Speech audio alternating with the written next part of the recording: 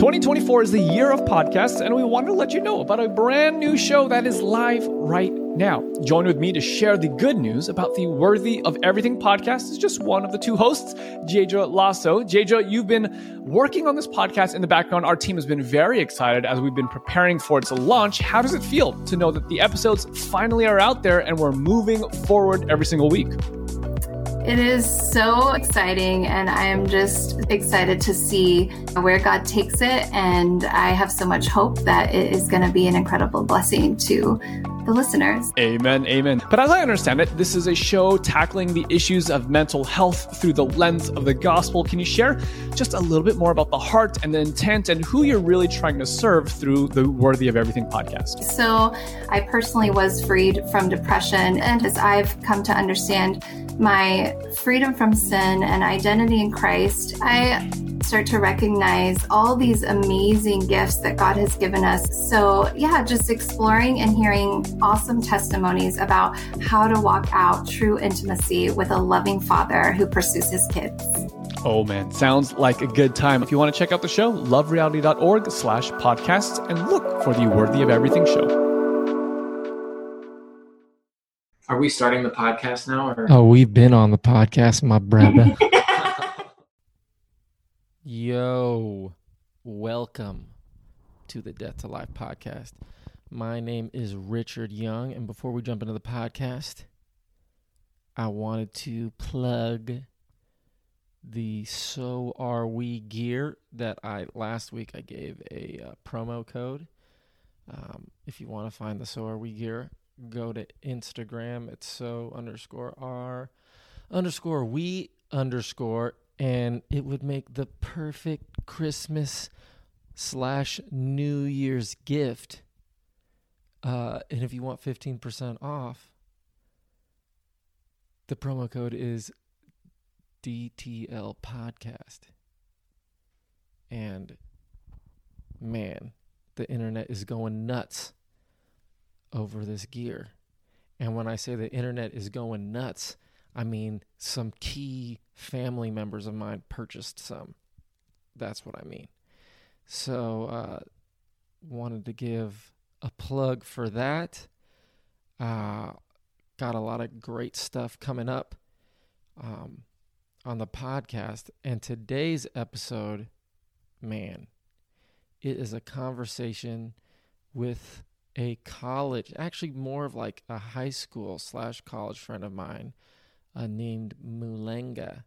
And Mulenga and I, we start out the conversation just about our old selves, and then we get into a fire gospel sesh.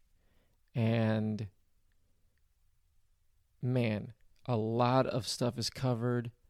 Shame. We cover shame in this one. Man, got to uncover shame for what it is. It was an awesome conversation for me to have with her, and I know that you'll be blessed to hear this conversation. So let's strap in, all aboard, buckle up. Appreciate y'all. Love y'all. Yo, Richard, are you about to do the podcast?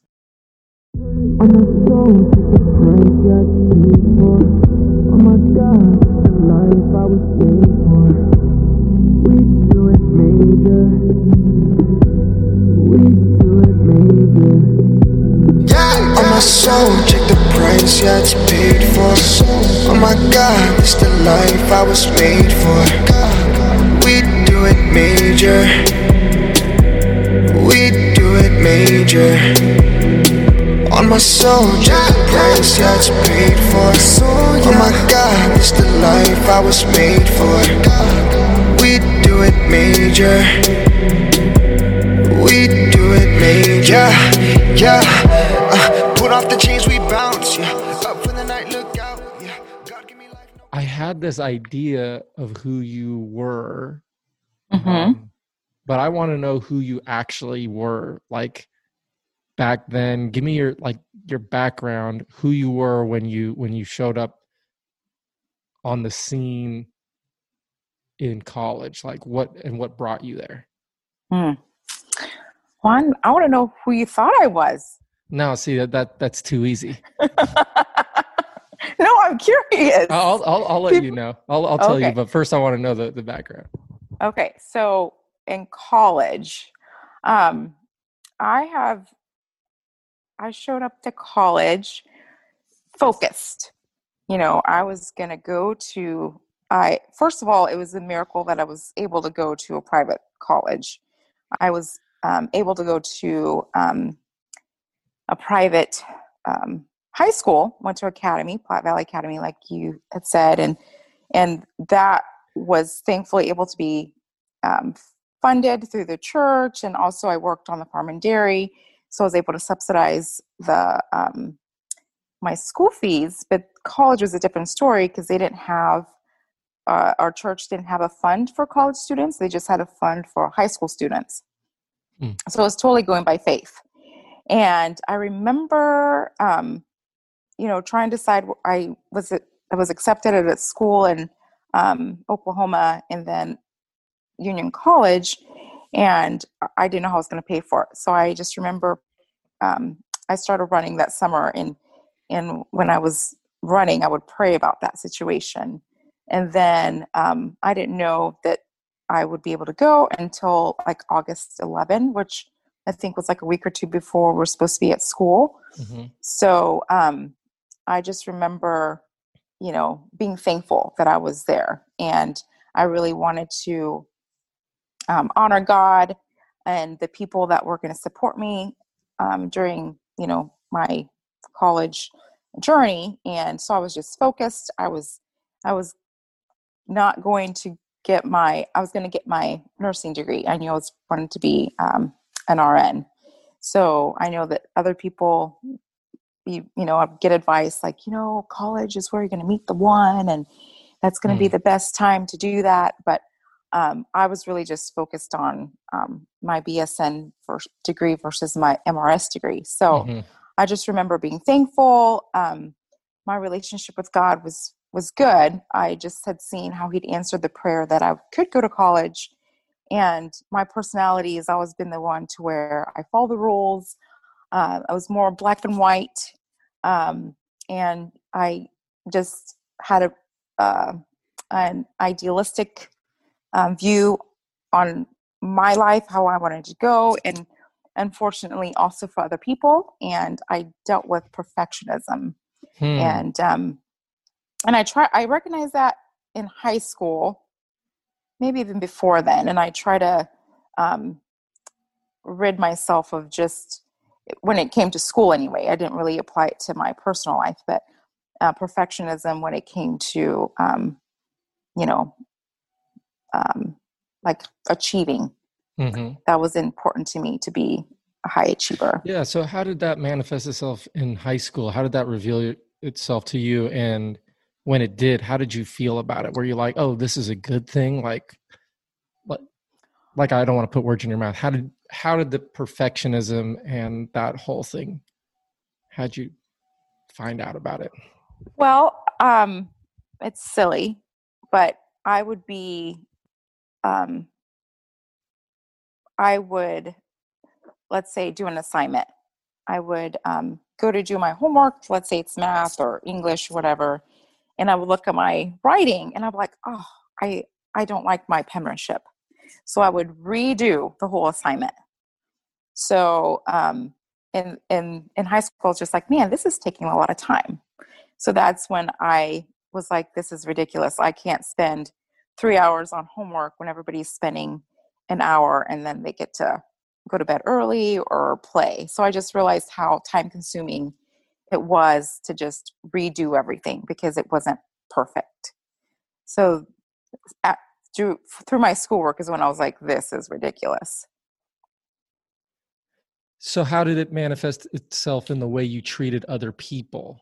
Were your expectations skewed for other people towards? 100%. Oh yeah.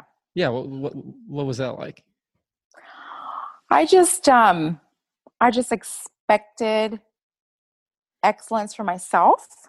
So then I projected that on other people. Like I just kind of lived in an ideal world in my head, and that didn't always match up with reality. And how it manifested itself was control. I like to be in control. You know, if you're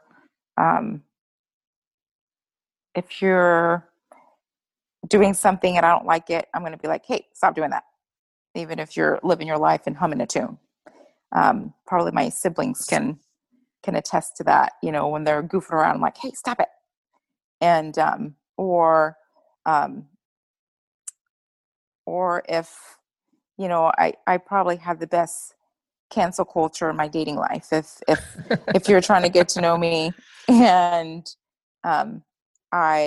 you did something and I was like, you don't meet that standard, you're canceled.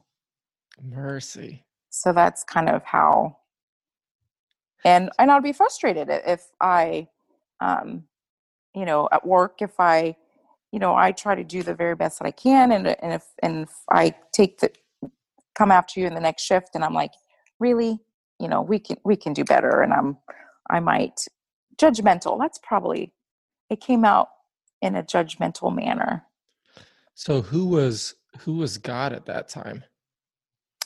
God was a God of judgment. You know, you hear, you know, growing up in the church, you hear about that, how we're going to be judged, investigative judgment. You hear how these people were judged in the Bible. They were just, you know, people were instructed, go out and slay a whole nation. And then there are times where you see the other part of God where he's like, hey, Jonah, go tell these people what's going to happen. And if it doesn't happen, this is a judgment that's going to come upon them. So that's what I focused on, not the part where God was merciful in the warnings, but the part where the judgment was coming. And how were you doing with God's judgment? Were you doing okay? Yeah, I feel like I was. I kind of had a self-righteous mindset where you know, I have the plank in my eye, and then I'm like, oh, but they didn't do that. The teacher said to be good to the substitute teacher, and they're not being good to the substitute teacher, you know. And so I guess my relationship with, what was the question? My relationship with God? How was that? I was just like, who was God at that time? Who was God to me? Yeah, God was a God that wanted order, that wanted, you know, the standards that we are to live by. And if you don't abide by those, then you aren't, I don't know I know God is love, I guess, but you aren't living up to what you're supposed to live up to. So you fail, basically. I imagine that felt pretty good to be. So here's, you tell me, this is how I'm picturing it in my mind. God is a judgmental God, and you're doing solid. So you're being judged according to how you're doing, and that's good. But other people are not doing so well. And so you get to be in this position of, well, I'm doing good. And you were doing well because you were trying. You had discipline. You worked hard. And everybody could have what you had if they would just try a little harder. Yep. Is that how you felt about it? Yeah, absolutely, 100%. Doesn't that feel good? Yeah, I mean, I'm like, I'm in good standing. I do what I'm supposed to do, you know, whether it's with whether it's at school, whether it's at work, whether it's, you know, with my friends or whatever. But at the same time, it's impossible to be perfect all the time. And that's why it's exhausting, right? Because it's impossible So the opposite of that was harder. Like when I disappoint someone, or when I mess up, or when I miss the bar, that was equally devastating. And that was probably more devastating than the feeling of doing good. Because the inner critic, when you are of a perfectionist mindset, is brutal. So the death, what it looked like, you were so crazy critical. Like, you probably weren't as critical to others as you were on yourself, or help me with that. 100%. Yeah. 100%. So these projections on other people, like my ideal for other people, that was just a projection of how hard I was on myself. And it's a lot easier to give grace to other people than it is to myself. So now I'll reveal what I did think about you back then. Okay. It didn't come across that way. Hmm. What it came across was what you had mentioned before, was that you were disappointed in others. Mm-hmm. Like, the bar that you had held so high for us, just like people that were associated with you. And I consider myself probably more than an acquaintance, but not like, oh yeah, Mulenga and I are friends. It was like a level in between. It was like, if you understand what I'm saying. Yeah, I do. Still felt that you were disappointed in me. And we don't have to go into all of the whys and hows, but I felt like you had it all together, but you were a little self-righteous, and your disappointment in me, or people around you, it made you unapproachable in some ways. It made you like, if I don't live up to her standard, so it wasn't, it was unapproachable. And in no way, knowing you, would you have liked that at all? No, that makes me sad. It makes you sad? So sad. Oh yeah. Why is that? Well, that like, even though like I had those standards for myself and my friends and my family, like, the reality of that, what that does in our relationship, where it affects our relationship, where I'm viewed as, which is what I was, self-righteous or unapproachable. I didn't think I was, obviously I didn't have that clarity. Otherwise I would have had a real issue with that. Like, what? That's what you view me? No, like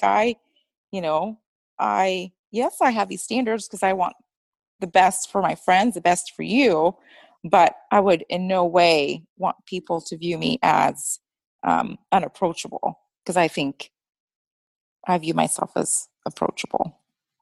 Yeah, well, the trick is, nobody who is self-righteous knows that they're self-righteous, because they wouldn't be like, yeah, I'm self-righteous. If they were, they would probably just be evil. Right.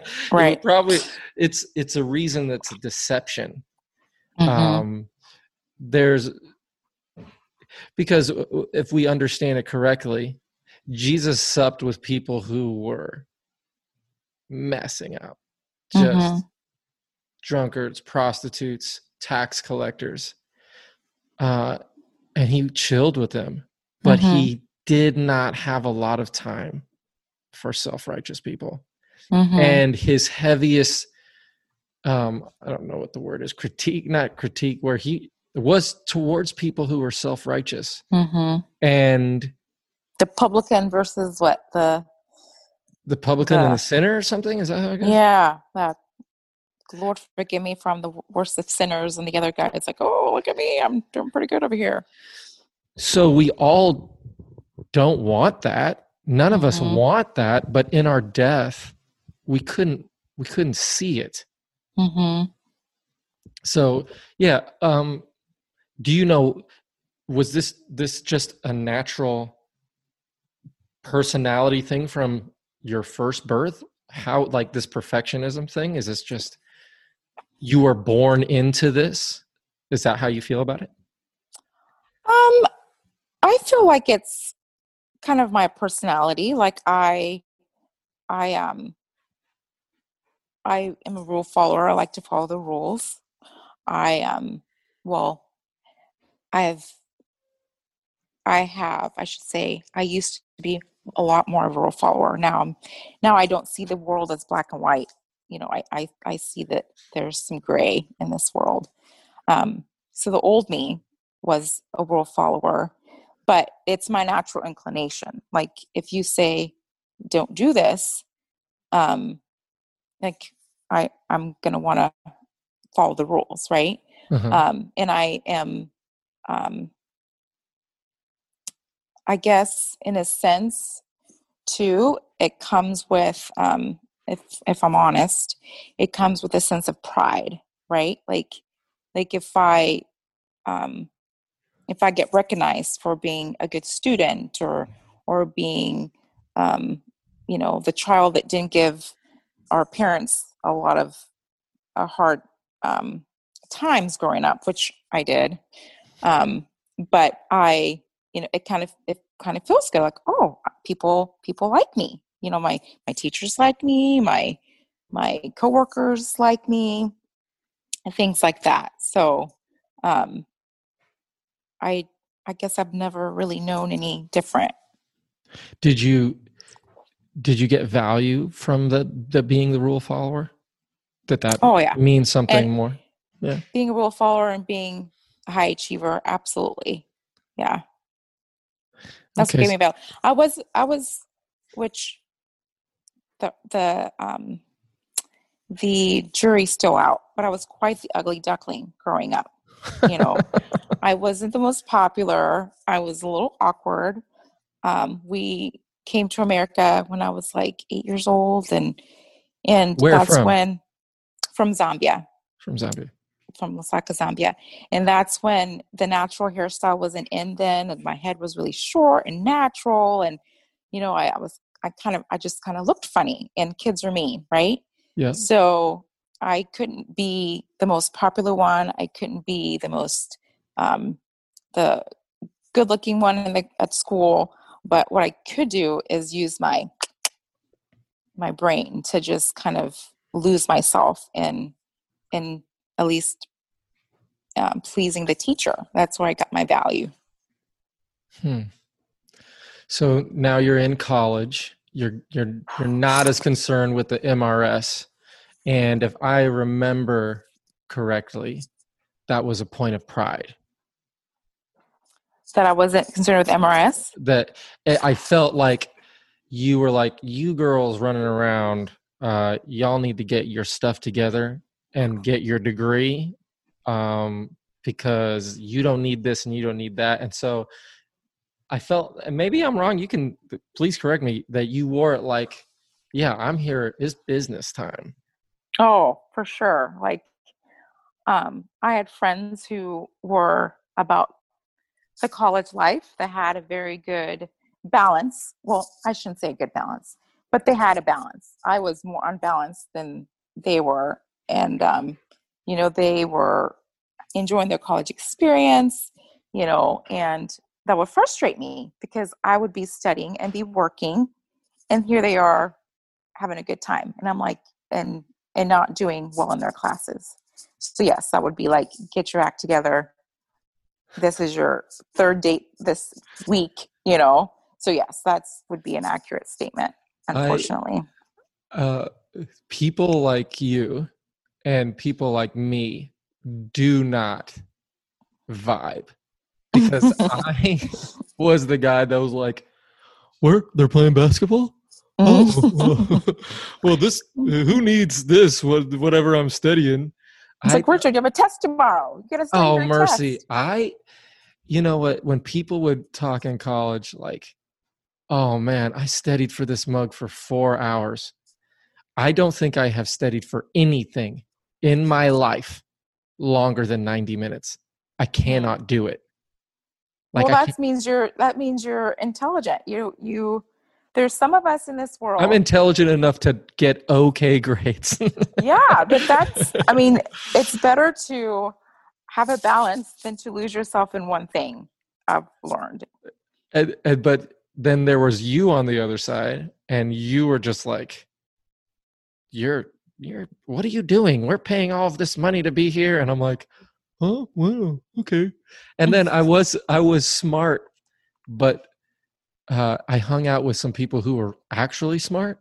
Mm-hmm. And then one time, my buddy Aaron and I took a class together, and this was bad because he is much smarter than I am. And so I would judge how much I needed to study based on how much he was studying. So and we were suite mates, and so we're taking the same class, and he would have his book on his lap in the chair while playing video games. And I was like, he doesn't seem so concerned with this test. So it's probably not a big deal. So we both go to the test, and I think I looked at it just pretty much the same amount that he did, and he would walk out with like a 91, and I would walk out with a 68, and I'm like, what happened? what is going on? So I probably should have hung out with not as smart people. But yeah, like people like you and I in college, and that's why I felt this disappointment from you. It was just like, man, I couldn't be like her if I tried. I couldn't focus if I wanted to, which I didn't really want to, but I couldn't. And so, yeah, there was there's that weird kind of dynamic. But you were going through, and you're working hard, and tell me about that. Yeah, I mean, that's just kind of how, like, I am blessed to be able to, like, I'm not one of those people that's, what's the word I'm looking for? I work hard, right? Like, there would be people like you who would be studying for like 3 hours, and I might study for 5 hours, and I might just get maybe the same grade. I might get, a grade a little bit lower than they got. And so I recognize I do need to work hard, for things. And so that's what I think I just got in the habit of. I got to work hard to get this. And then there are other things that came, naturally. But, I guess, yeah, it's just, and I still, like, I know that, there are people in the world who are smart, and when they encounter a problem and they're like, oh, I guess I must not just be smart enough. I guess I might not just like know enough about that. Where there's other people that are used to working hard. They're like, well, I'm just gonna work all night long, do an all-nighter until I get it, right? And so that's just kind of. And you were the latter. You were there's nothing going to stop you. You're going to work hard through it. Yeah, and if I make a mistake with my friends or with my, I'm just gonna work on it. I'm gonna keep working. I'm not gonna give up. I'm gonna keep working on it. So that's just. So did that bring, like, when you graduated, you had your nursing degree? Did that your strategy? Do you feel like it brought the desired result, that you had achieved what you wanted to achieve, and did you feel fulfilled in all of that? I did.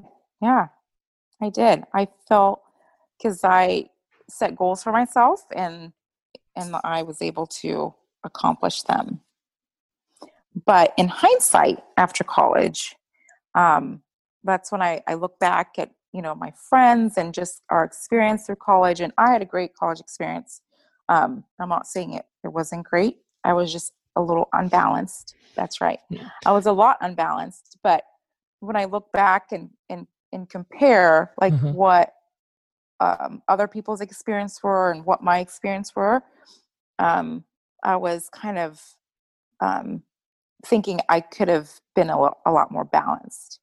Like, it's okay to be in intramurals. It's okay to, Nick, I think we had one nursing classmate of mine was on the basketball team and do nursing. And I was just like, how do you do that?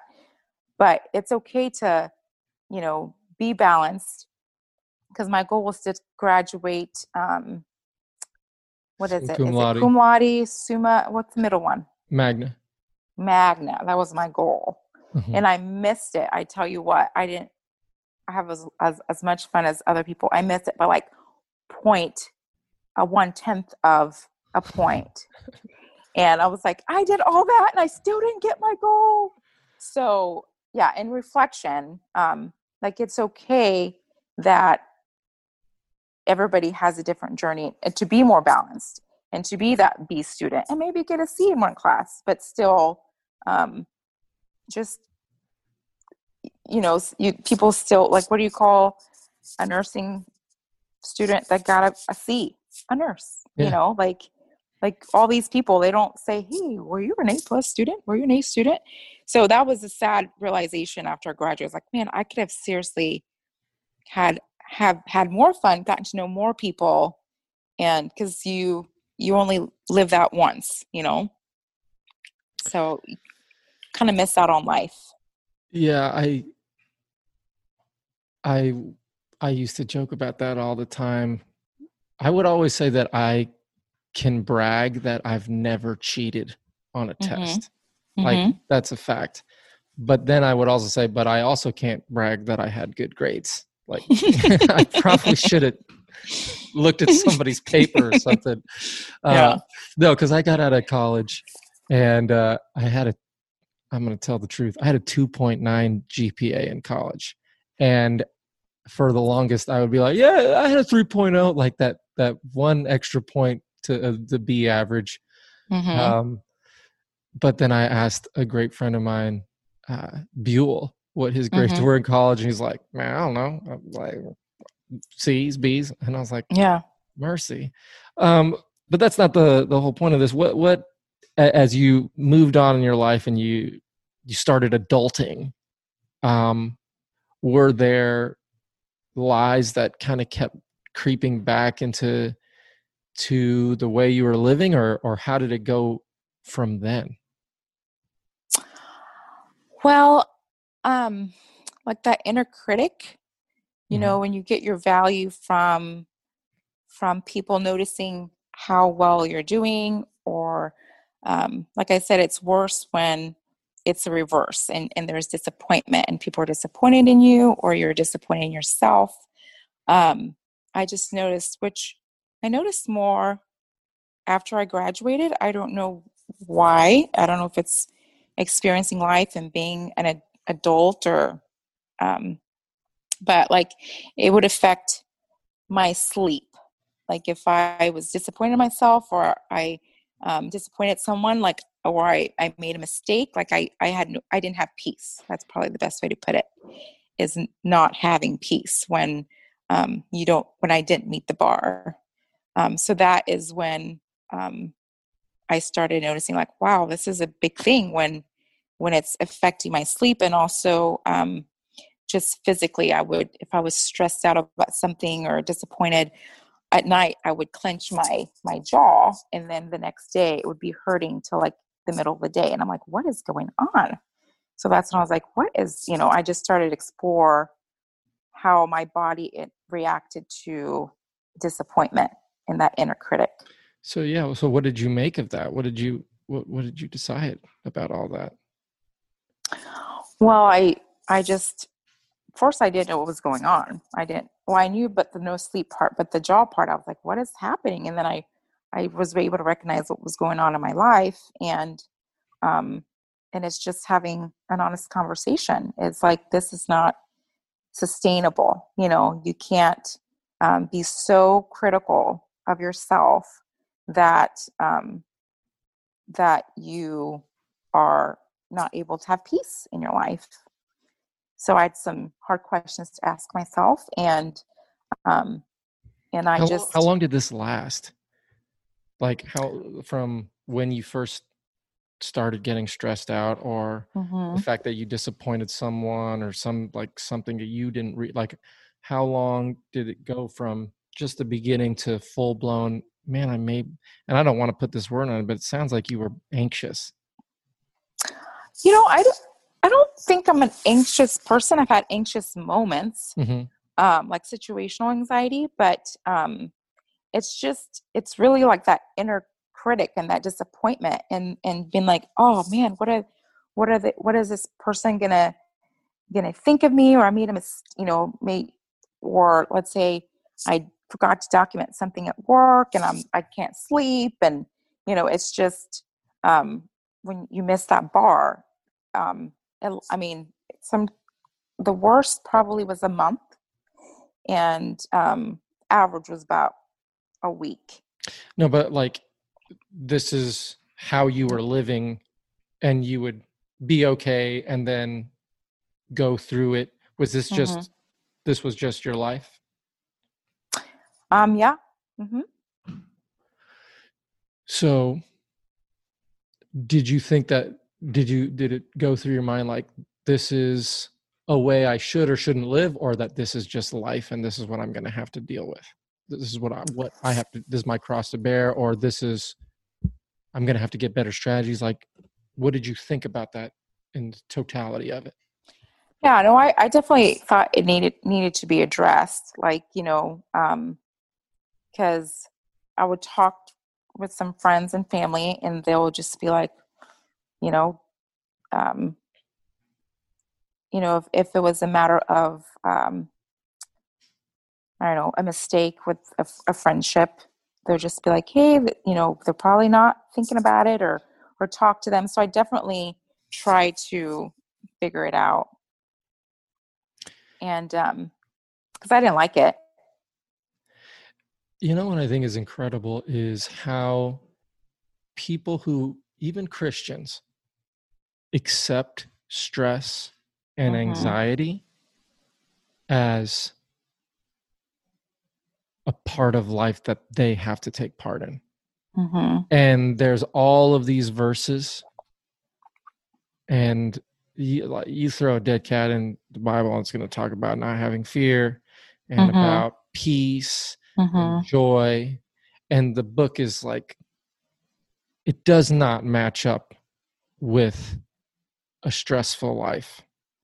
Yet I see so much on social media, people not living close to stress-free, but managing stress, like thinking like this is what they're called to do, because there's no way that life couldn't have be stress-free,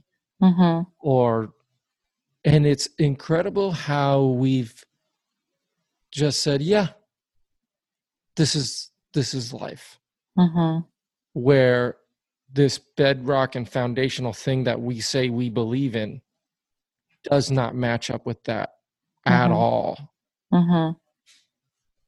And we don't question it. That blows me away, because that's what I was living. Because my circumstances spoke much louder about my life than what was actually true about my life. Right. And when you don't know what's true, it probably really isn't really true.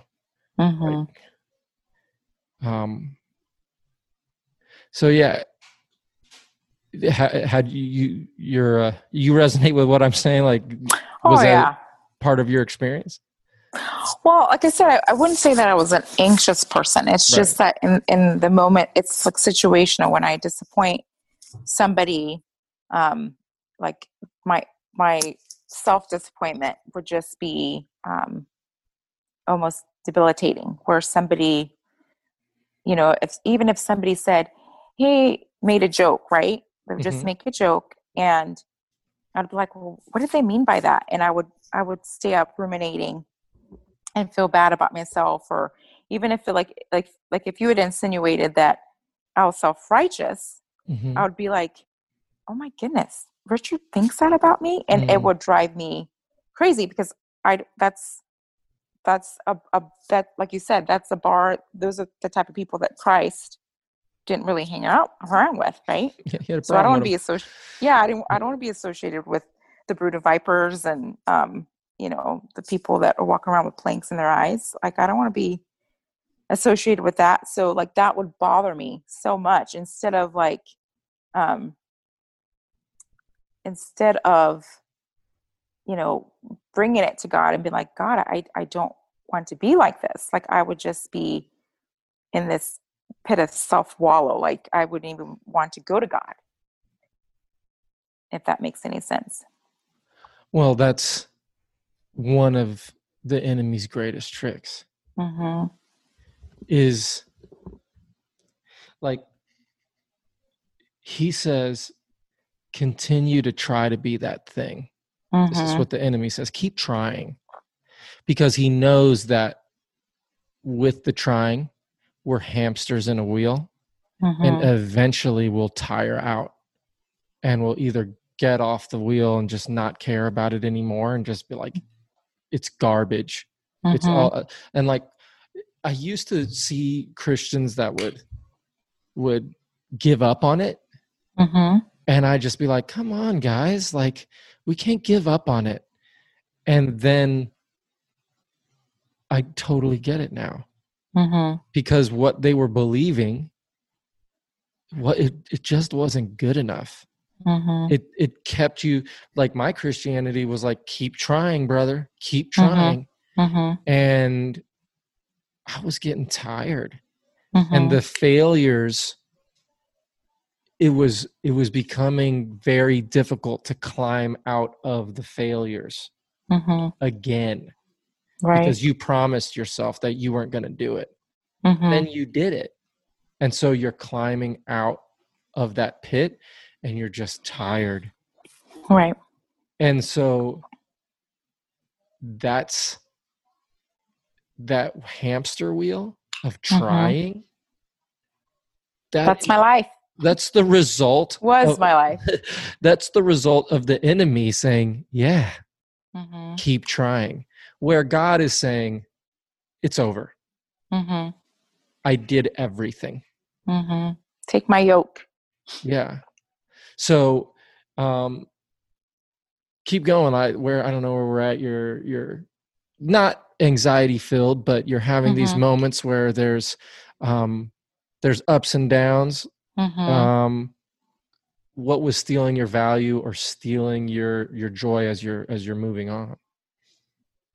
What was stealing it? Yeah. Oh, I think not having the correct picture of Jesus was probably the theme of everything. Mm. I was like, I don't know, maybe like 5 years ago, I was reading my Bible, and like, the more you read the Bible, the more for me, the more I recognize the bar of where I should be, and where I was lacking. But then one day it just clicked for me. Well, I was like, wow, God loves me. Like, How did that come about? I don't even remember, Richard. I don't remember. But what I do remember is I was overwhelmed with God's grace and God's love, to where I couldn't even but it was almost, I don't even know. It was almost like a shameful reveal. Like, and I don't even know if that makes any sense, but I was so overwhelmed with it. Like, God revealing like my heart and who I've been, and try to be by what I did. And then God saying, I've got you and I've covered you with this grace, and almost feeling, I guess it's, it's undeserved, right? Grace is undeserved. And just feeling that undeserved, realizing that we've been given this undeserved grace was overwhelming, that I just wept. And every time I thought about it, I would just weep of how much God really loves me. And it doesn't matter what I do, what I've done, that despite all that, God still loves me. So the picture of Jesus from before that was, it was, I had to do these things I had to, to follow all these rules to have value, to be valued by God, for God to accept me. I had to show that I was trying. and there's no way you would have admitted that in a conversation. That No, is I didn't even know. That's not a doctrinal thing. No one would say they believe it. And No, but I didn't even know, though. I didn't know that because I just thought, well, this is just how I'm wired. Like, this is what the Bible says. This is what, the rule is. This is what teacher says. This is how you should be living your life. Like, what's so hard about following the rule, So I've never been one that, well, like I said, I used to be very black and white. Now I'm a little gray. But I was never the one that my natural inclination is to just follow the rules. If this is what the standard we're called to live on, that's what I'm going to do. So as a Christian, we understand that we're no longer under the law. But you were under not the 613 or the 10. You were under the law of Mulenga. And you weren't meeting up your own standards. And that was heavier than maybe the 613 and the 10, because in some ways you'd be like, oh well, yeah, I'm not under those anymore. But I have this pressure, but because I'm not under them, now I have to live this other way. And it reminds me of how people even added to the 600, and I don't know if the number is correct, if it's 613 or 623, if that includes the 10 Commandments or if I'm adding, but how they added more rules to those to make sure that they would keep those. And then they were holding people under that yoke. And you're just like, because I did it. I mean, I couldn't, like, we all want to be better. We all, like, there's this way that we want to live, and we don't understand that Christ has given us the ability to live that way. And it is not out of trying. And so we just get stuck spinning our wheels. So you don't remember how this revelation came to you? Yeah, I don't, but I remember the season. I remember, like, I don't know, I was just overwhelmed, and I was just weeping, because I was like, wow, like, God loves me, like, despite, like that reminds me of that verse, while we were yet sinners, God loved us, like, in our sin, God loved me. Like, it doesn't matter what I do. And I just remember just being so thankful, so grateful, but at the same time, it broke me.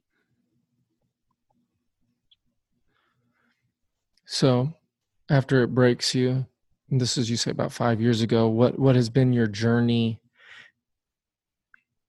What has been your journey since then? Is that, yeah, go ahead. Well, God's been slowly, trying to reinforce that, because obviously Satan knows what my natural inclination is. So, through Wait. What is your natural inclination? To be that inner critic, to have that perfectionistic, idealistic perspective, worldview. So when I fall short of that, or when I catch myself giving myself or other people a hard time, I just remember the truth of who God is. And but so through listening to Lee Venden, one of my favorite things that he says is, it's not what you know, it's who you know. Yeah. And Ty Gibson, I've listened to a lot of his sermons too, and just our identity and who we are, and how much God loves us. And then recently through the Love Reality Tour, and that's when it kind of culminated for me, where I've kind of was just like flirting with this revelation that I've been getting, like our true identity. It's not what we do, it's who we know. And then this Love Reality, which sounds so simple and so silly, which I'm learning to say the gospel. I've been reading and seeing the gospel clearly through the vessel of the Love Reality Tour, and that is that what the Bible says is true. Like, here I'm a Christian. I've been a Christian all my life. But yet reading my Bible through that light is life-changing. If God says that we are co-heirs, if God says that, I'm a child of God, if God says that for God so loved the world that whosoever believes in him, whosoever believes, like belief, that's all it is. It's belief. Will not perish. If the thief on the cross can be promised a life in heaven, when what kind of life he's lived, all he did was believe that the Son of God was up there with him. Like, why can't I believe that that what the Bible says is also true for me? Like, these aren't just fables or stories. These are true. Like, if we believed, I would even say, like, the radical things that are in the Bible, what the Bible says about our identity in Christ and his love and his grace, and it's life-changing, and it's just believing it. So something that you said earlier, that many people have a hard time with, and that is to think that their natural heart or their natural inclination is not what it used to be. So when you said my natural inclination, and then you said something that was kind of negative, to look at da-da-da-da-da-da. But that isn't your natural inclination, because when it happens, you don't even like it. It's going against what your natural inclination is. Your natural inclination is your love. Your heart is new. You're a new creature. You're a new creation. And so there's this lie that when we believe something about us that is true, but that it's good, and we admit it, that's not humility. And we should believe that we are broken human beings, and we are, like, there's that idea. And I don't know about every group, but the group I associate with, you do as well, like, this is something difficult to admit that their heart is actually good. And because they don't believe that their heart is actually good, anybody who does is arrogant, proud. And so your heart is good. Your natural inclination is to give of yourself. and to love, because you have a new mind, you have a new heart. It's filled with the Holy Spirit. And when you don't do that, you don't like it. And that's why we know that we're slaves to righteousness, because when we are acting righteously, we love it. And when we're not, we hate it. If It's true. It's very true. If you actually did evil and were like, cool, like that would show you're a slave to sin. That's true. Yeah. And so I don't mean to like push back and say, well, Mulenga, but your heart is awesome. Like it couldn't be, it's a righteous heart. It's a new heart. How could it be better? It can't be. You can't have more spirit than you do.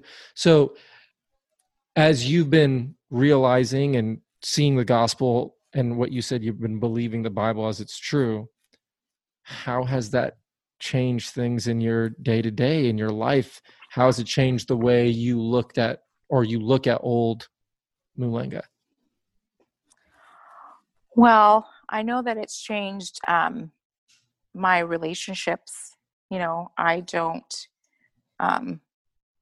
try not to, which I've always been like an accepting person. Like I have, see, I sound like I'm sounding crazy here, but I know that I know myself. Like God knows my heart. I know my heart, and I do know that it's good. And I guess when I say something negative, it's because of that critic. You know, it's just like, oh, but you thought that about somebody, or you said that to somebody, or but how it's changed my it's just how I view people. Like I don't view I don't view people's mistakes or my mistakes like I did before. You know, I don't you know, they're people that make bad decisions, people that and I make a bad decision, but that doesn't mean that I'm a bad person or that they're a bad person. That just means that they made a bad decision. So in light of that, I found that because I've been given grace, and I recognize that, and I view God in the light of that He is love, like God is love, and therefore because He loved me, and because He's gracious to me, I am more apt to extend that love to other people and not be as critical. Now I still have standards, but that criticalness, that sharp criticalness, that cancel aspect of it is in light of God's love and wisdom. You say you still have standards. I do. Yeah. When it comes to, I guess I don't project those standards on other people, right? Like if I feel like something should be done a certain way, that doesn't mean that I need to project that onto you, because like the old adage goes, there's more than one way to skin a cat. So if somebody's doing something like, oh, it could be done, I would do it differently. I don't let it get to me. I don't think that they're doing it wrong. I'm just like, oh, that's different. And also if somebody makes a mistake or I make a mistake, I don't wallow in that cycle of anxiety and stress, and I am able to say that doesn't define who they are. That doesn't define who I am. I just need to make it right or do it different next time. There's this belief that the worse we feel about ourselves, means the more apologetic we are, or the more sincere we are.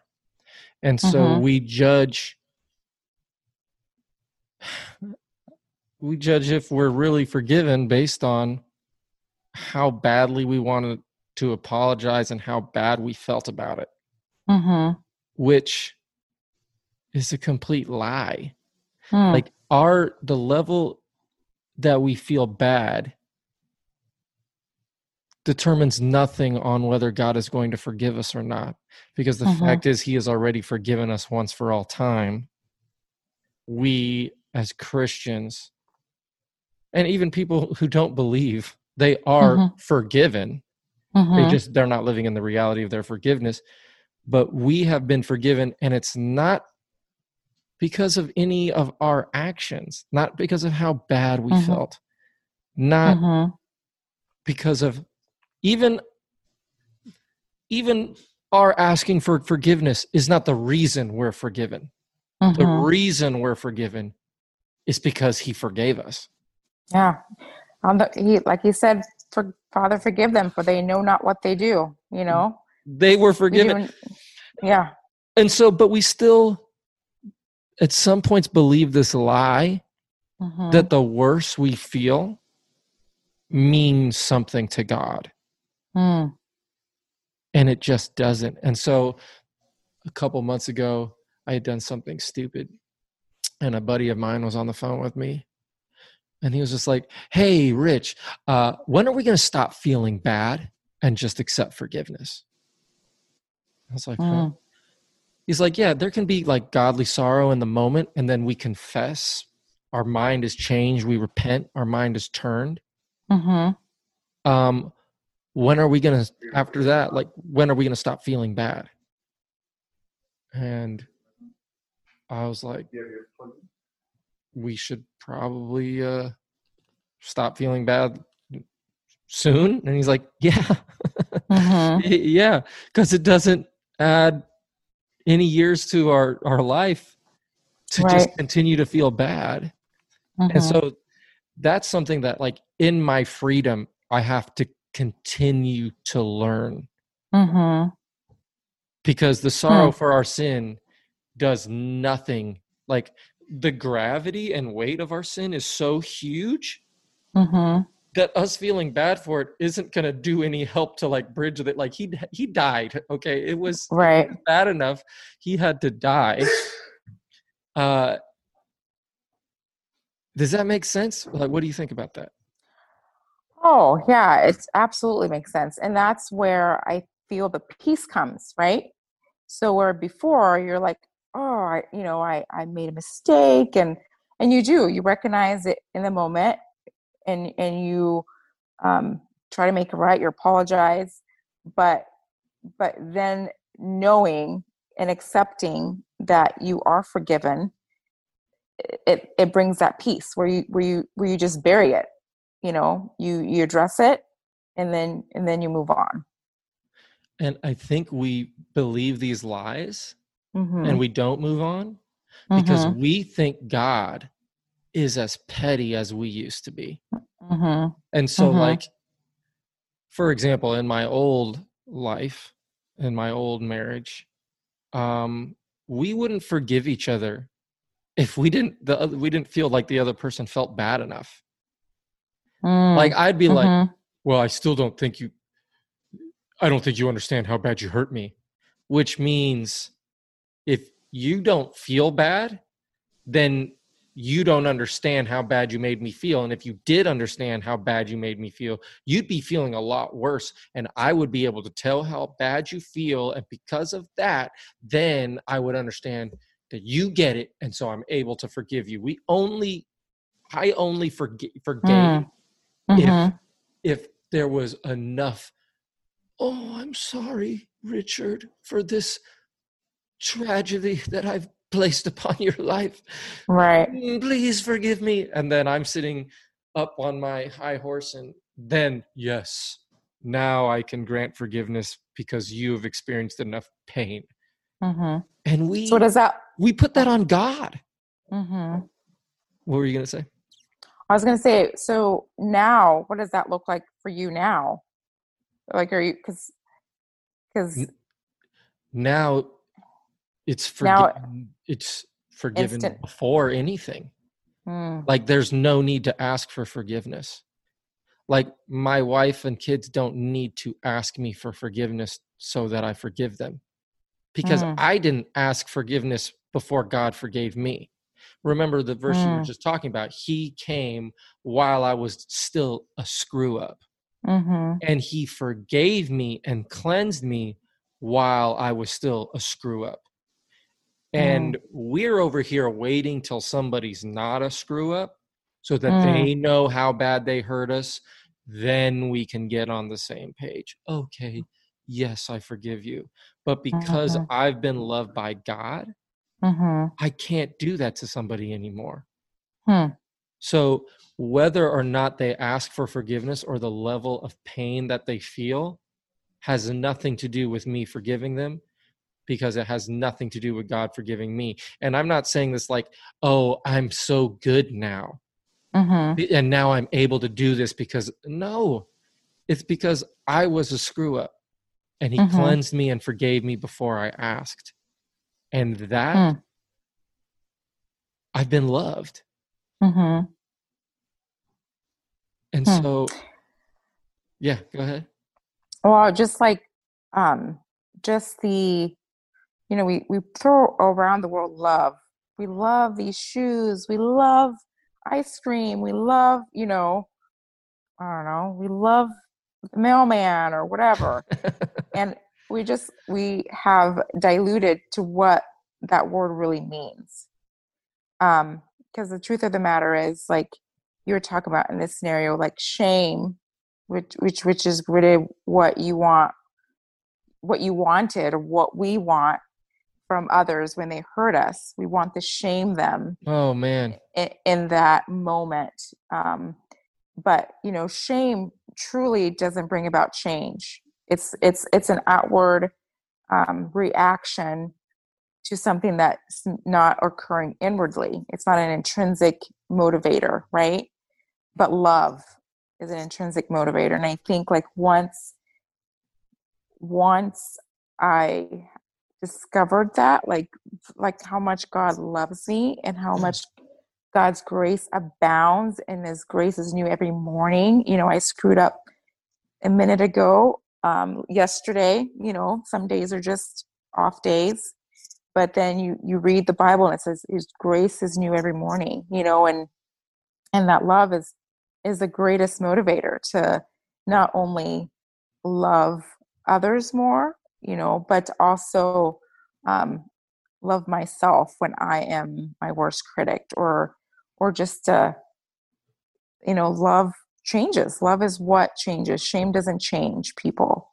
Love is what changes people. It'll change people into resentment, and they'll resent you. So let's talk about shame. Go ahead. What were you gonna say? I'm trying to understand your statement. Love shaming somebody will turn them into resenting you. Got it. Yes, it will do absolutely. the opposite of what your goal is. So what shame pretty much is you saying to somebody, you're still the thing you did to mess up. And so my wife's getting water in the kitchen. Shame is saying you're still that person. And I remember in fights with my wife, I didn't actually want her to say like, I messed up. I did a little bit. But in my old self, and I can tell you this because this guy's dead, that was the tip of the iceberg. I wanted her to say, I'm a mess up and this is who I am, so that in my twisted way of thinking, if she understood that about herself, then she could work on herself and work to change herself. Man, this sounds horrible. And this is the stuff that we believe that we don't say out loud. I'm saying it out loud. I wanted her to admit that she was a mess up. So if you admitted it, then you could start to work on not being a mess up. And then my life would be better. Oh, mercy. This is lies from hell. And so that's what I wanted. And so my shaming her was in my mind, I thought that would actually get her to work harder to change so that our lives would be better. It never does. Oh my goodness. I'm just saying it. That gives me sorrow to think that I put somebody through that. And she would put me through that. Just like, oh, you're this person. This is who you are. And so much of religion buys into that. Even after you believe in Jesus, they're like, you're still this person. You have a wicked and deceitful heart amongst all who can trust you. And so if you understand that, then you'll try to get on God's good side. And so it will motivate you to try. It will motivate you to resent God. Absolutely. It will motivate you to jump off the hamster wheel and leave Christianity altogether. So that is why shame has no part in a Christian life. You're no longer that thing. You are a new creation. The old has passed away. Behold, the new has come. Amen. And so, but you saying that, like, how many times have I read that verse? How many times have people read that verse and they just read it, but it has no power? Well, because they don't believe it. They don't believe it. But here's why. Sorry, go ahead. I keep cutting you off. No, why? Why is it? Because their life is saying the opposite. The Bible says you're a new creation, and your life is saying you're the same old dude. And not only is your life saying it, but your wife is saying it, or your husband is saying it, or your boss is saying it. Or you are saying it. Or you're saying it. Yeah. And so your life speaks louder than the word. And the word, Jesus, is like, I gave you a new heart. And so people quote this Old Testament verse. Man, my favorite president at Union College, Dr. Smith, he would have a sermon about how our heart is wicked and deceitful amongst all who can trust it. And I would be there like, yeah, like this is so, like, I felt like that was gospel. And then I realized that verse was written to a group of people that were not in Christ. Like, the whole Bible is not written about us. There's a very specific part of the Bible that is written about people who are in Christ. Right. And those are the epistles. So, yeah, so this shame thing, like we started this off by you talking about how we cannot shame anybody. And really what love is not keeping a record of that wrong at all. Like, and you cannot do that if you believe God is keeping a record of your wrongs. You can't. It's literally impossible. And so all of the people that are judgmental, they don't need to be less judgmental in this way. They need to understand that the judgment, all of the authority for the judgment was given to the Son. And the Son says, if you believe in me and the one who sent me, you will not come into judgment because you've already passed from death to life. To life, yeah. So if people realized that their life is not being judged because there is therefore now no condemnation for those that are in Christ Jesus, it would be impossible to look at others and judge them. And our heart would only love them because it would say, these people don't understand what's happened. Right. They don't know their value or their identity or, the gospel. Yeah. So how were you able to unload the baggage of shame that, or condemnation that it felt like you were carrying over the years of criticism towards yourself?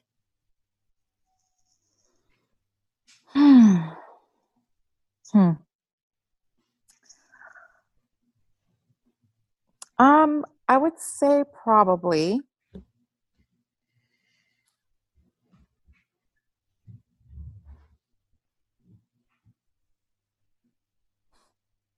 Or do you need to do that right now? You need to put some of the baggage down. No, I am, I would say brokenness. I was broken.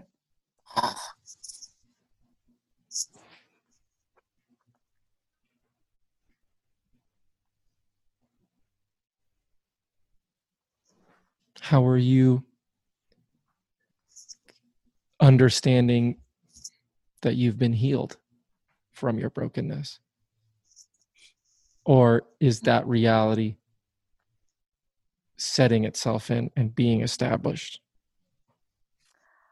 I think it's a journey, but I would say that the passing of my mom was what broke me. My mom's illness. She got diagnosed with stage 4 liver cancer last March and passed in May of last year. So less than 3 months, we lost her. And just, rethinking my life with my mom and our relationship, which was not perfect. It was very tumultuous, and I was kind of a brat to my mom. And then she probably got a lot of my wrath. Like, here is this picture of who I wanted to look like to people. But my mom got like the real me, like my frustration. And when she wasn't living up to my standards, like she really got the brunt of that. Like she's the one person that can write a book about who I was and what my heart really looked like. And so having her be sick and reliving all those moments of that I'm ashamed to even think about, like talk about not sleeping during her illness and after her passing. I mean, that was like the worst 6 months of my life. But then just like processing that with Jesus and my friends, and I'll never forget my friend Cheryl, who introduced me to the Love Reality tour. And she said, "Oh, this is embarrassing. Don't put this on YouTube." It's not embarrassing. Yes, but she said, because she knew about my relationship with my mom, and she said, "Malinga, just think about your mom's name was Grace, and I think she gave you a lot of grace. Like it was a gift that was her name, and I think that you need to recognize that God is going to give you grace, and that she gave you grace." So then all these things that, over all the years that I've been coming to just kind of came to a head at that moment. It was like an aha moment, and just brought me peace and comfort. And yeah, I think that was kind of me being broken through her illness and her passing that kind of got me to recognize just how much my mom loved me despite my behavior towards her and my criticalness and judgment, and how much God wants me to have that peace and that grace that he gives me. So he wants me to accept it. So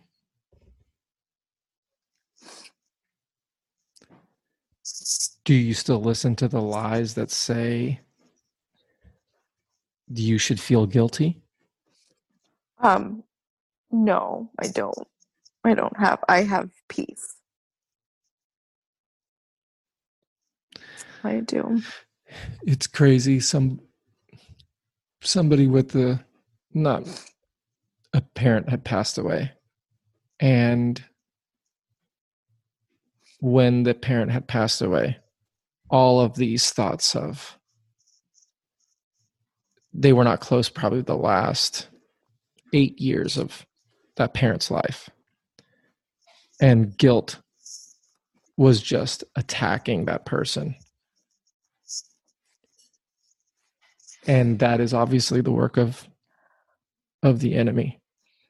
Because guilt says you're not forgiven. That's pretty much it. If you feel guilty, it means you're not forgiven. And you have been forgiven once for all time for anything that you said, did, any misbehavior you had towards your mom or anything uncaring it's over.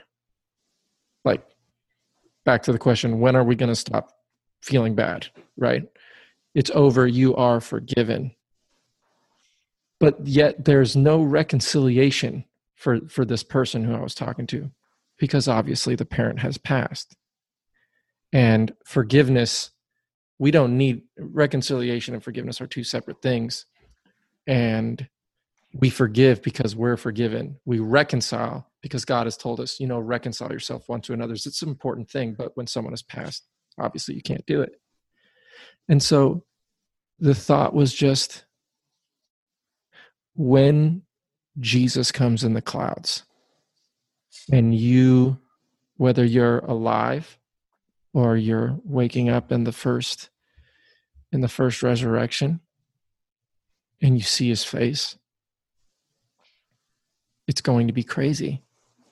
And then as you're caught up in the sky and you can see that person who, if they're there, which they are going to be there if they believe that Jesus was the Son of God, they're going to see you and you're going to come up to them because you've been wanting that reconciliation.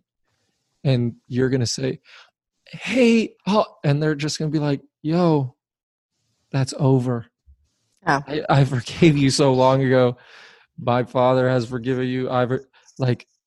We are good. Yeah. And you're going to get to experience that, even though you know it's going to happen. Yeah. Like, this is just facts. Go ahead. Yeah. Oh, I was just going to say, I am thankful that I did get that. I got that, that reconciliation with my mom. Praise the Lord. But, it comes back to the belief. Yeah. Do I really believe that we're good, that she forgave me, So that's what I was needing to work through after she passed, is like, talk about heartbreak. Like, that kind of pain is brutal. So the lie is that she doesn't believe that you guys are good? No, that I don't believe that when she said we're good, that we were good. Like, just because, the shame of what I've done, kind of like you talked about, like when you, not that I want to feel bad about it, but I do feel bad about it, and it's almost like, if I don't still feel bad about it, then am I really sorry? If that makes any sense. Sure. And it's a lie that you're not sorry. Right. Oh, I know. Of course. I know. I know that I'm sorry, but it's just like. Wait, so you're saying if I stop feeling bad, then maybe I'm not sorry? No. Feeling bad, like, that has nothing to do with it. Like, having that piece of just like, oh, well, she said it, so therefore she means it, versus, well, if God said that in the Bible, then, he means it. He's not just going to be saying there's no condemnation of those who are in Christ Jesus and not mean that, even though my behavior or in the moment or whatever doesn't coincide with, the life that I've been called to live. No, absolutely. And so when that lie comes in, because the lies come in, Mm-hmm. but when we know the truth, we can spot them. Grace shows us, oh, that's a lie. Mm-hmm. So Mm-hmm. the lie that you have to continue to feel bad until you Mm-hmm. see your mom again, Mm-hmm. lie. Right. Lie. Like, first of all, here's a question. Does your mom love you? Yes. Okay. So there's no way in hell that she would want you to feel any sort of way Mm-hmm. until Oh, you yeah. see her again. And she Oh, had for sure. forgiven you. So Mm-hmm. that's the truth. Mm-hmm. But the lie is, well, if I don't feel bad about it, then maybe I'm not forgiven, or maybe I'm not true. Like my heart isn't. Lie. Mm-hmm. All of it. Mm-hmm. That's all a lie. And then there's this lie that the healing that needs to take place is going to take a long time. Mm. Because, and sometimes I'll ask people, when's God gonna heal you? Mm. And they'll say, well, I don't know. But the fact of the matter is, you are healed by his Mm-hmm. stripes. You are Mm-hmm. healed. His death on the cross and his resurrection was plenty enough to heal you, because now, because of that, you are crucified with Christ. It's no longer you who lives, but Christ that lives in you. You are healed. You Mm-hmm. feel healed. And Mm-hmm. sometimes when we don't feel healed, we don't say that we're healed. Mm-hmm. But whether or not you feel it has nothing to do with whether you are healed. Mm-hmm. And so when we believe we're healed, because it's a fact that we are, Mm-hmm. then we can put down the baggage of saying, oh, I'm waiting for God to do this thing. Because so many of us are frustrated and angry with God because he said he was going to do this thing and he hasn't done it yet. Mm-hmm. But he hasn't done it yet because in our mind, we don't feel it. But that doesn't mean he hasn't done it. It just means we don't Mm-hmm. feel it. And this is the Mm-hmm. point I'm trying to make. Believe that he healed you because he has. Mm-hmm. Then the feeling comes. Mm-hmm. We're not sitting around and waiting for this thing. Because Right. if we are, we're going to be waiting, and we're going to be going further and further away from our Father, because he didn't do what he said he was going to do. Mm-hmm. But he did do what he said he was going to do. It's Mm-hmm. over. It's Yeah. a victory lap. And on your victory lap, your mom passed. Mm. Didn't change that it's still a victory lap. Mm-hmm. So when you see her again, and she's on the same victory lap, because what was won? Jesus Mm-hmm. did it. He won. Mm-hmm. The whole thing is over. We get to run the victory lap with him. And there is some sadness on the victory lap. But sadness is here for a moment. Mm-hmm. So, Yeah, so when's he going to heal you? Oh, trust me, I am healed. Let's go. I am healed. It's just that pain that I felt and the shame and it's not there anymore. Like I choose to believe. And even when sometimes, like it does come back where I Sure. think of certain things, but then I am redirected to the truth. So Yeah. whereas before I just wallowed in the untruths and the feelings and Yeah. It doesn't say there's not going to be sadness. mm-hmm. And the sad thing is we'll miss our people for a while. Yeah, for sure. Sure, that's sad. It's not sad for them. Funerals Mm-hmm. are for us, not for them. Right. And so we'll miss them. Mm-hmm. But the pain of missing them will not compare to the joy of seeing them and living with them forever. Mm-hmm. And Yep. so we can know that suffering and sadness is a part of the equation, but discouragement is not. Mm-hmm. There's only encouragement for those of us who are in Christ. Mm-hmm. While we suffer the same things that Christ, and it's a privilege to suffer in those same things that he did. Mm-hmm. But it's just good news. I don't understand how anybody could do it without this good news. That's the truth. Yeah, that's the truth. For sure. Yeah, there's a song that that my friend shared with me, and I don't remember the name of the song, but one of the lines says, fear may come, but fear will leave. You know, and it's like, we are human, we're going to experience all these emotions. Sure. But when we experience them, we're going to recognize them. We're going to not give it life. We're not going to give those emotions life. Because if we live life by emotions, a lot of things wouldn't get done in this world. And just like Jesus told, the lame man to gather his things and get up and walk, like he didn't, I'm sure at that moment he's like, how am I supposed to do that? I'm lame.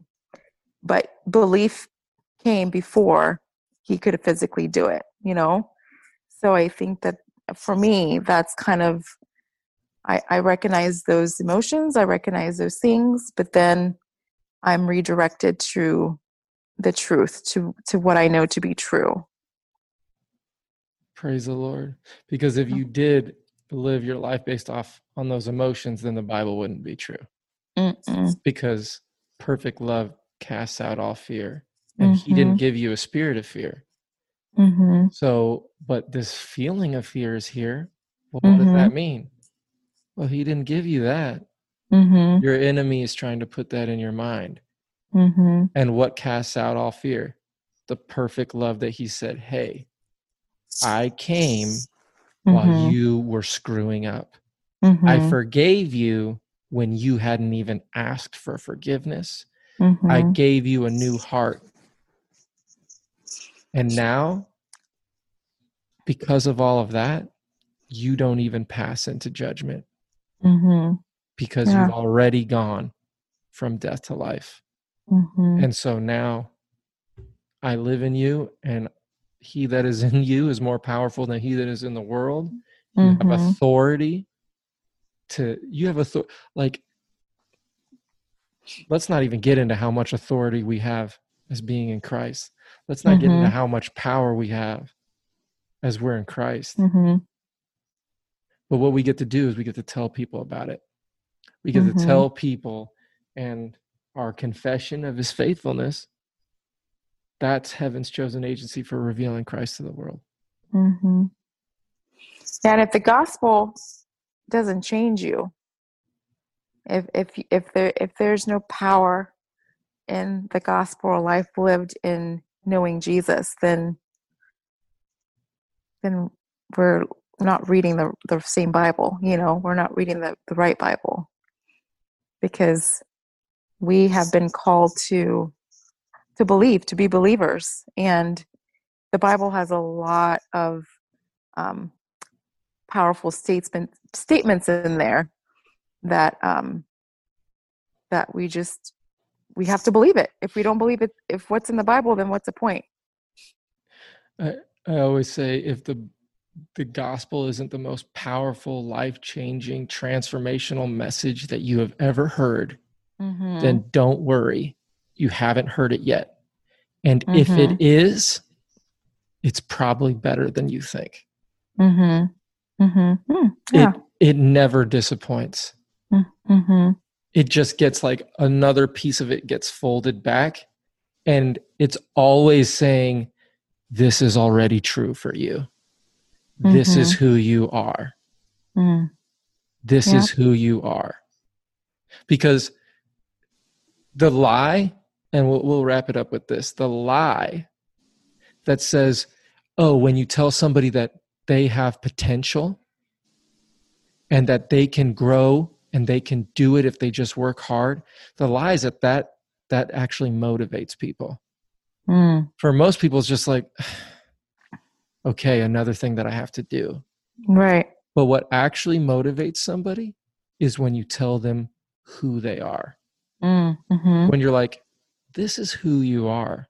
You are good. Your heart is good. Your motives are good. And it's not because of you, so you don't have to be worried about if it's true or not. Like, our hearts and who we are, we're awesome. Okay? And I'm not bragging on Richard and Mulenga, because the reason we're awesome has nothing to do with us. It's because we were created with that value, and it had been lost in our lives. And then Jesus came back and revealed it again and said, no, this is who you are. This is your identity. Before I created the world, I had this in mind for you to be holy and blameless before me. In love, I predestined you for adoption to me through my Son, according to the purpose of my will. Amen. And that gets me fired up. It should. It's good news. It's such good news. And I think when I see, people that believe lies, it's sad. I'm like, if they just knew who they really were, imagine thinking you're a pauper, and then being told that you're a prince, you're a child of God. You are, and it's just like, what? All this authority that I had this whole time, and I had no idea. And that's what it is. It's like when you know your identity, it's like, what? It'll change everything. Yeah, for sure. The whole life. Yeah. Well, thank you, Mulenga, for coming on the From Death to Life podcast with Richard Young. And I appreciate you taking this time. Oh, thanks for having me. And please do a lot of editing. I'm gonna leave in all the awesome stuff, and I'll just take out the Bootsy stuff. How's that? I'll take out all the Bootsy stuff and the embarrassing stuff. There's nothing embarrassing. All right. Thanks a lot. All right. Thanks, Richard. Yeah. Appreciate you.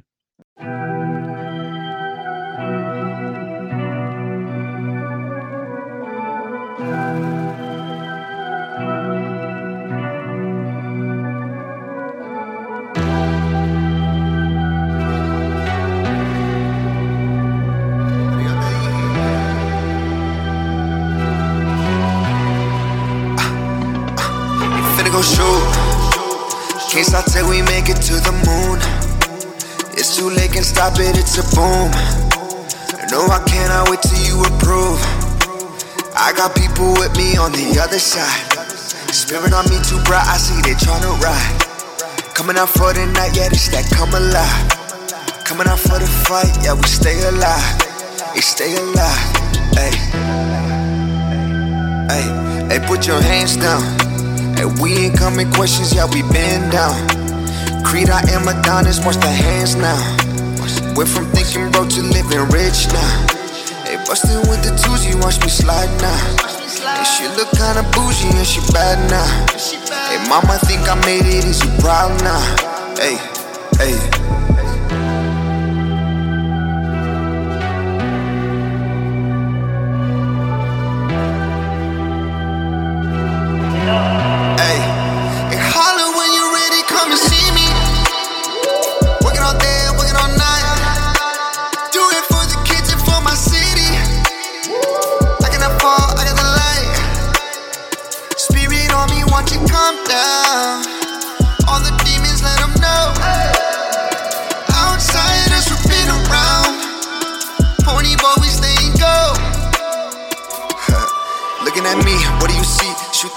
KOD, only talk holy things. I'm a prince, that's Rakim. You a king. 23, check the rings. FOG on my feet, on my soul. Jesus Christ set me free. Only motivation on me now is heavenly. lot of people trying to drain me of this energy. I talked to God, told me people's not my enemies. I'm cutting ties with the spirits trying to play with me.